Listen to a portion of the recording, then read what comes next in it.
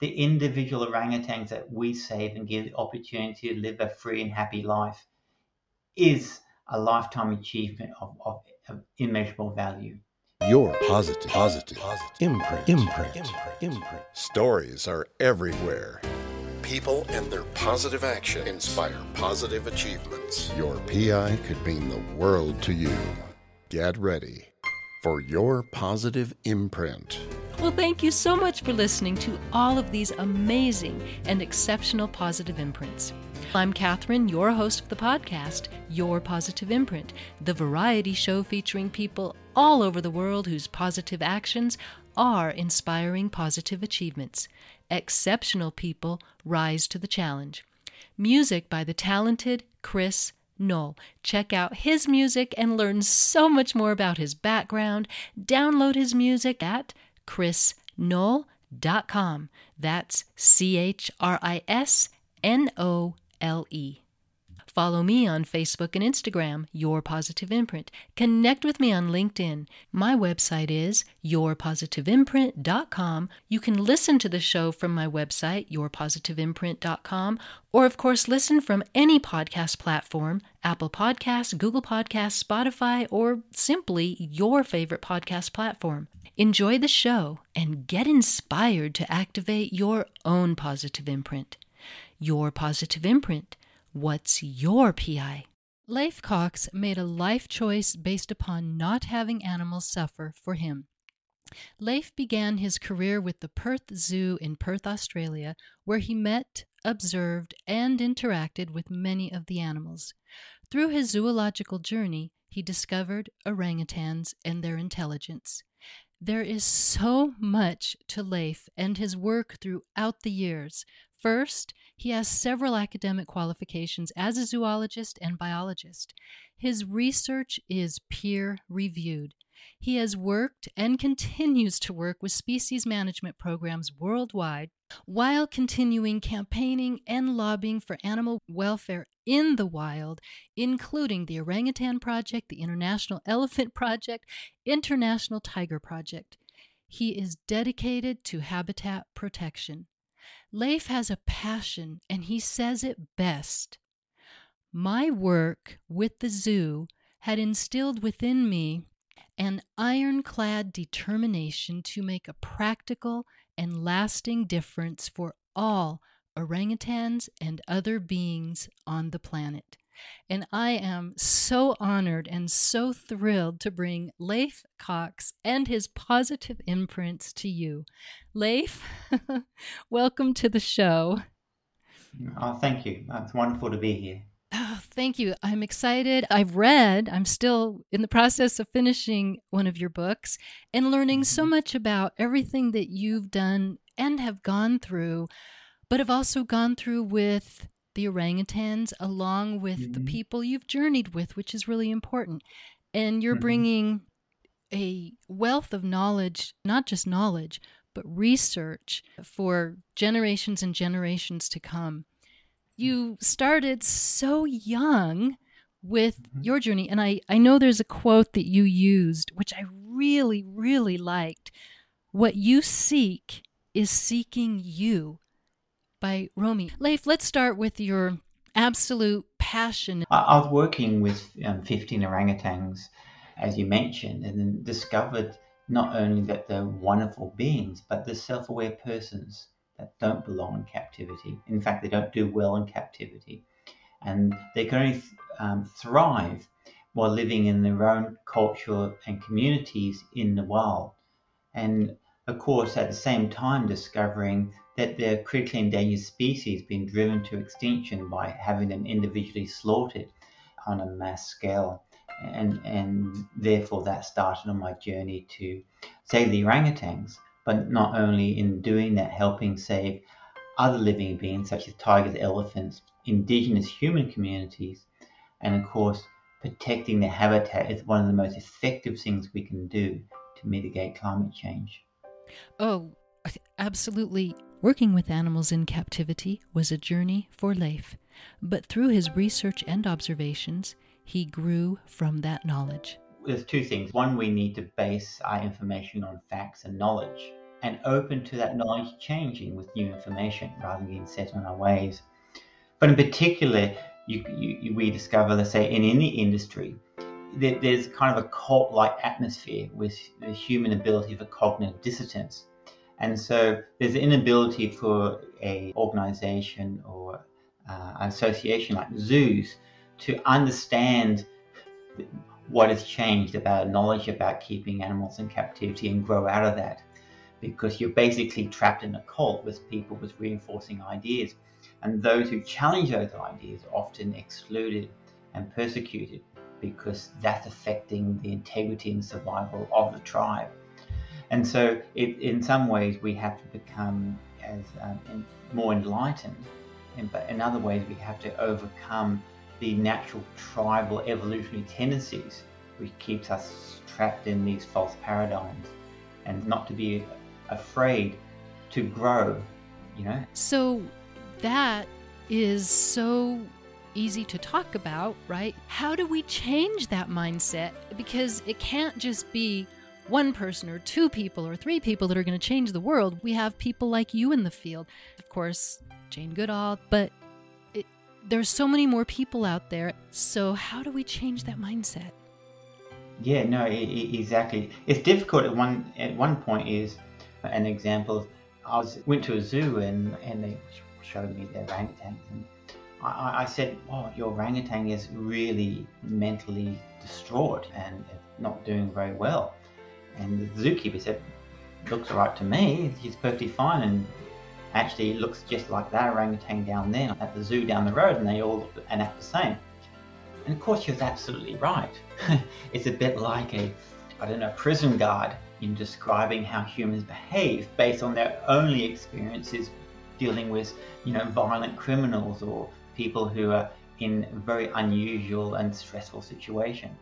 And so it's very hard, because from a very early stage, when I started working for orangutans, I would go to the wild, look at them in the wild, rescue them, and then and start their journey in captivity. So I had a very different perspective. I was coming back and comparing two very different animals, which most zookeepers don't have the ability. Their experience is extremely narrow, and the fact that the orangutans were dying far too early, are mentally stressed and had all sorts of problems, just seemed normal because you didn't have that context. And so there needs to be an expansion of understanding. And of course, being in the zoo industry, they set themselves up in the public as the experts. And therefore it's very hard for them to then accept outside new information, and the fact that they may not be doing right, or the future may not be what their expertise is in. It's very threatening. Therefore, they need to exclude all that information and actually deny it. This is why it's not possible to really make really good things happen in the world unless we reform the world, unless we reform ourselves, become less egocentric, more loving and caring inside, and then we're more open for new information and new change. We can't reform the world unless we reform ourselves. But on the opposite side of things is we have to be fearless with our advice and knowledge, and not be afraid to speak truth to power. But we also have to do that in the most loving way that we can do, because we want people to change their minds and come along the journey. You have to provide that loving space to allow them to change, because they're automatically, even just by the nature of the information alone, will feel they have to defend it. And if they're in a cultural cult where all others need to defend that paradigm, there's no possibility of change. But we can chip away with it if we constantly provide information in a loving and caring manner, and allow the opportunity for people and organizations to move forward. You have seen life for an orangutan in a zoo, in captivity. You've also worked with them in the wild. You have released an animal that was bred in captivity. Your journey is incredible, truly incredible. And the knowledge and the research that you have is extremely informative. Yeah. So in general, I think it's like having two wings of the bird. knowledge and love. And if you have one of those wings broken, you go around in circles and you don't achieve anything. Both are necessary to achieve meaningful outcomes. One of the most wonderful experiences I've had many times is being with many orangutans when they're given birth, which is a wonderful experience. They're the most loving mothers. They suckle the infants for 8 years. But at least for me personally, different to maybe how other zookeepers interact with the orangutans, because they're 7 times stronger than man and they potentially could hurt you. They always have a cage between them and a big yellow line on the floor. Don't go beyond this, otherwise the orangutan will get you. But all my working life, I just walked in with the enclosures with the orangutans and then been with them from birth until bringing some of them back to the wild. So it's a very different relationship, to take those bars away and have that personal relationship with them. And one of the most wonderful experiences I've had many times, within 48 hours of the baby giving birth, the mother always takes a little baby's hand and makes it hold my finger. And so you get that very early connection with this beautiful little life that has just, come into this world. Which is incredible. So people around the world, most people, will never ever have that experience. So how do you instill that love and protection or conservation, preservation? Yeah, maybe I need to categorize what love really is. Love is the external expression of your joy into the world. As you know, if you're unhappy, you make the world unhappy. You snap at it. But if you're happy, you want to share the happiness. You want everyone to be happy and joyous. And so often what we call love is just a modification of selfishness. You may love your husband or your wife or your family, your community or your country, but it's all about exclusion of others. So it's outside your boundary of what you call love. Real love comes out and has no boundaries. And so that needs to be what is expressed. You connect with the beauty in life. You connect with those things. And not only you're spreading the joy out, you can see that connecting and flowing back to you. And orangutans are a perfect example of this, because in many ways they're a more noble form of person than the human being. They're not capable of the horror that human beings are capable of. There's so much horror and destruction. Orangutans don't have that side. They're not capable of looking at another being and wanting to destroy them. And this is probably because they have this beautiful, nurturing, loving upbringing, which makes them very confident, independent, and self-assured in themselves. So they're not very needy. They can really just express themselves as pure beings. But of course, the other part of your question is, well, how can people connect? Well, one of the things I always recommend is come on one of my tours where we go into the jungle, which is like coming home, because we're evolved in the jungle and had that experience. And to see orangutans in the wild is one of the most rewarding experiences we can have and connect with it. It's kind of irrelevant. One of the popular things people want to do is save the whales. But how many people have met a whale? Right. Probably a very small fraction. It's necessarily just knowledge. Every child is mad about dinosaurs who's never seen one and they're passionate about it. And so through knowledge and connection, we can feel that we can expand our love to the most vulnerable persons on the planet. But because they're not from this species, they have no rights. And so the most vulnerable persons on our planet, and therefore needing so much compassion, love, and immediate action to avoid them from becoming extinct. And as mentioned, these things are all win-win for climate change, indigenous communities, all the other biodiversity.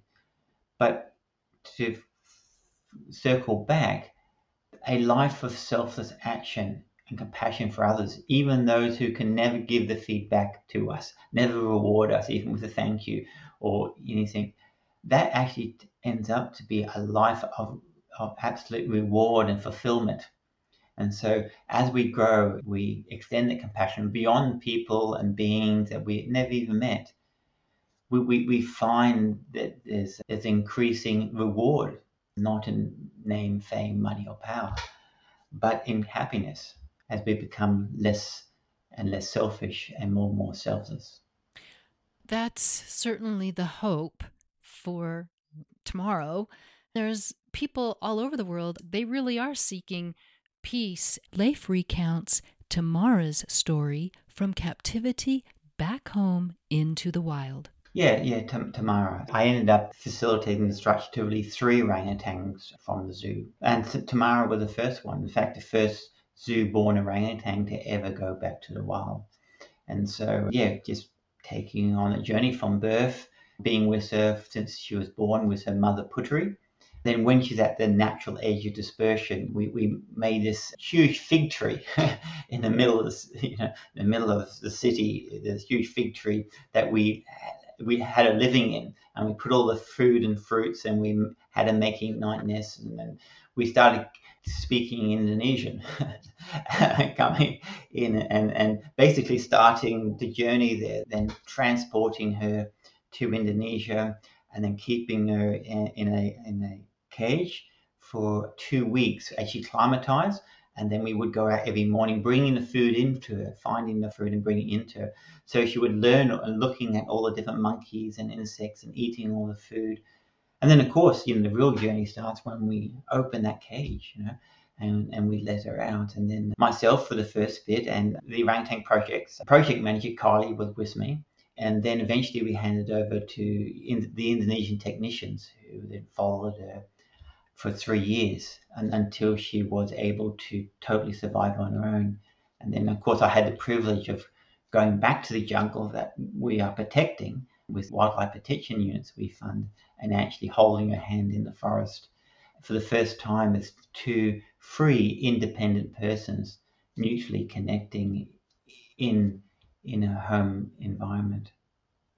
Isn't that such a remarkable story that just brings your work and working so hard to free them so that they continue to be free the rest of their lives in the wild?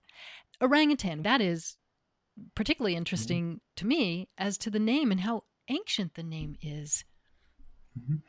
Orang is a person, and hutan is forest, so basically means forest person. Yeah, so that's the Malaysian or Indonesian language.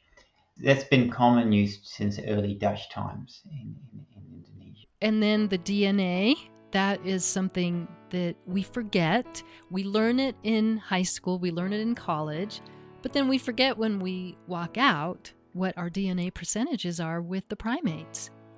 Mm-hmm. Yeah. So, there's 2 things. Obviously, we're a close relative of the orangutan. But more importantly, we're both persons. Mm-hmm. And I just quickly describe what that means. A person is when there's consciousness which experiences the world, through thoughts, feelings, and experiences. At a certain stage in the evolution of the mind, the concept of individual identity comes up and connects the experiences of the past, present, and future in the continuity, and develops this concept called I, the ego, the self-individual identity. This is, in a sense, symbolic of, let's say, in the Bible, of the apple of knowledge, where they eat the apple of knowledge and suddenly become self-aware. They know that, I'm this body, I am naked. And of course, what happens then is they get expelled from the Garden of Eden and have to suffer, because, as we all know, the vast majority of our suffering is mental. So we can be living in a lap of luxury, and our anxieties about the past and the worries about the future cause us suffering. Orangutans have a very self-aware sense of individual identity. This is why it makes it so much more important that we don't kill them and destroy them and make them suffer. And the reason why they can't be kept in captivity humanely, because persons, including us, don't do well in captivity, because we need to control who, when, and how often, and how we can, and projecting ourselves into the future. We know that animals all over the world are treated inhumanely, and they are killed in horrific manners. But we can't just be reactionary. become active as you did. Yeah, I mean, there's two elements to this. We have to reform ourselves, and we have to have personal integrity. We can't be saying we love animals and have them killed and eaten for the pleasure of their taste. Ultimately, it's for the benefit of everybody, because animal agriculture is causing 1/3 of climate change and destroying the rainforests. And so we have to, one is have that personal integrity. But the other aspect to it is, in order to achieve anything meaningful, we have to collectivize. If I just become the most environmentally friendly, individual and sit there and think, well, it's not me, the world will still be destroyed, because we have to collectivize to make meaningful actions. And so the Orangutan Project is about one of those collectivizations and saying, okay, as individuals, we have to have the individual integrity in action. But in order to make the meaningful change, and we've only got 10 years to do this, climate scientists tell us, and this is the same situation for the orangutans and the rainforest, after 10 years, these ecosystems and the climate will start collapsing on top of itself. So we are living in the most important 10 years in the whole of human history. Over hundreds of thousands of years, this species has survived and existed, and we can't pass that obligation on to future generations because it'd be too late. And so we have to intelligently collectivize now to make the meaningful changes. In this case, for us, it's about saving the orangutans. But in that process, intelligently saving the orangutans for the benefit of all, we are doing probably the most cost-effective ways of saving the planet, cost-effective ways of supporting women's rights in communities, cost-effective way of supporting indigenous communities and biodiversity and the economic future of Indonesia. All those things come along with it, because love and compassion for other beings is a win-win situation from the individual to the whole planet. And selfishness not only helps destroy the planet, but eventually destroys the individual that seeks to gain through selfish actions. I congratulate you for the way you live your life. Your message is one of compassion and not judgmental. Yeah, I think that's very important. We have to judge, but never be judgmental, because in essence, who we are, we're all flawed individuals. There's no perfection in creation. And so for us to judge others is not right, but also not effective in making meaningful change. But in a broader context of what we're speaking about, we don't have to give up anything. If we take up the higher, the lower just naturally falls off. If we take up the mantle of love and compassion, the desire for meat just falls off. If you find happiness within yourself, the desire for alcohol, to numb yourself temporarily, just falls off. It becomes, well, what's the point? In fact, trying to give anything up is always impossible because there's a natural resistance and we're fighting ourselves. But if we take up the higher ideals in life, reform ourselves and find that love and joy and self-service to others, all that stuff just drops off.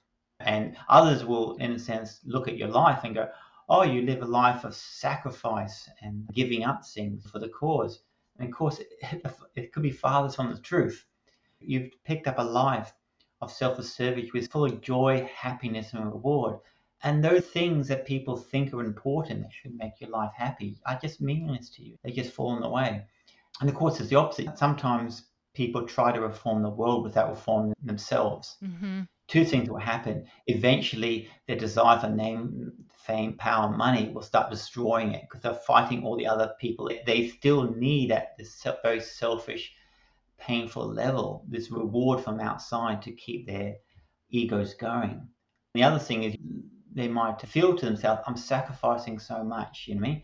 And then they get resentful. I've sacrificed my life. I could be earning more money. I've done this, and I haven't got any respect, reward, or money. And this is how they end up resentful at the end of the process. And that's not the way. You end up destroying everything you create. The true path is selfless surrender. So it's a win-win situation, is what I'm describing, and that's everything we need to do. From, I will say, it's not wildlife versus people. It's not the environment versus the economy. It's not about you giving things up and suffering for others. what I'm proposing is this possibility of this is a win-win for you, what you're trying to achieve, and how you collectivize with others to achieve some meaningful impact in the world and the entire planet. When I go into stores, I read the ingredients. Both my husband and I do. We're very conscientious about what we purchase. And so that brings me to the palm oil. Palm oil, to not have it at all, is not a solution to saving the orangutan. How are we going to move the populations forward? Leif explains indiscriminate charity. Ultimately, it's about compassion for others, but more specifically is what we know is indiscriminate charity causes more problems in the world than it creates. And things like going palm oil free, it does a couple of things, and it doesn't achieve anything in the real world. It actually reduces the capacity for organizations to do things because people say, well, I've done my bit, and therefore they don't contribute and collectivize. So it's actually a double negative. They're not achieving anything. And secondly, because they feel that they've been told they're achieving something, then they don't actually engage and collectivize with others to make a meaningful change. So what we're trying to do, and I call this intelligent actions, George Bernard Shaw once said, is the most intelligent man I ever met was his tailor. And he asked why his tailor was the most intelligent man, because he was considered a very intelligent man himself. He said, because every time I go in, he takes new measurements. In other words, he always checked for new information and made the decision based on direct observation and never relied on previous past information. So similarly, let's say we're trying to save a rainforest and somebody will come along, is educating local people, or they'll say planting trees. And so it's a bit like going to a doctor with an ailment, different ailments each time, and he gives you the same medicine, the same dosage. You realize, oh, well, what? Hold it. You are crack. And conservation is like that. Let's plant trees. Let's have ranges. Let's have community education. Yeah. But what you need to do is look at each ecosystem, know about how it needs to be pieced together for that ecosystem to survive. And then you look at what's the disease on the ecosystem. Does it need protection? Does it need community development? Does it need orangutan reintroduction to reestablish an extinct population? What is it needed? And then you diagnose the disease and put the application, the right medicine, and the right dosage. Yeah. And so that's what's intelligent application. Let's say the anti-palm oil people achieve their aim, and tomorrow palm oil, was banned or what. The forests will still disappear because essentially they're cutting the forest down for the trees, and they'll plant whatever unsustainable monoculture gives them profit. And if palm oil was the only thing that you can gain profit from destroying the forest, you could do something, but it's not. They'll plant sugar palm, they'll plant rubber, they'll plant pulp paper. And the same with, say, you stop some company from destroying the rainforest. Oh, okay, that company is no longer going to influence government to get the forest and destroy it. And then there's 20 other companies that simply move in and destroy that same forest the next day. Because it's about land use planning, it's about protection, it's about government regulations. These things which protect forests, the companies may influence that, yeah, but there's many companies influencing that. And so this is why so many good people have been working for conservation for 20, 30 years, and the rainforest just keeps disappearing. And my proposition is that we don't have time to play anymore. We need to look at each ecosystem that we can piece together and survive this extinction crisis and apply specific knowledge and specific actions. Unfortunately, it's really dreadful for marketing. Marketing, you want a simple solution: plant a tree, build a wall. These kind of simplistic solutions where the positive or negative capture people's imagination. That's what people want. In a time of crisis, our psychology, we want a strong man to say there's one simple solution which is going to save the tribe. This is why everyone gets hoodwinked. It's very appealing to the tribal mind. That's why with autocratic regimes or autocrats are falling into favor now in America and England and elsewhere, because our tribal brain is not fully adapted to survive in such a complex world. There's no fault of anybody to just pick up on a simple solution and engage in it. What we're seeing is every civilization from South America or Mesopotamia is actually fallen down through ecological destruction of its immediate environment. Agriculture developed, destroys the land, built up and then collapsed.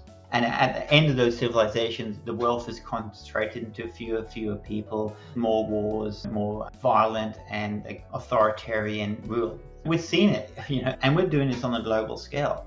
And we're just following the same traditional pattern, watching our civilization slowly reach the limits of its environmental impact on the surrounding environment, which at this stage is the whole planet, and we're going to collapse in on itself. But we have the opportunity, want for a better word, spiritual and moral evolution. So we have, as human beings, this capacity to come out of that tribal framework. We have this opportunity now, so we all should just give it our best shot. Part 2 with icon Leif Cox next week. To learn more, check out leifcox.org, LEIFCOCKS, or theorangutanproject.org, and include the word the. Orangutan is ORANGUTAN. Don't forget to share episodes, download, subscribe, or follow this podcast. Your Positive Imprint. What's your PI?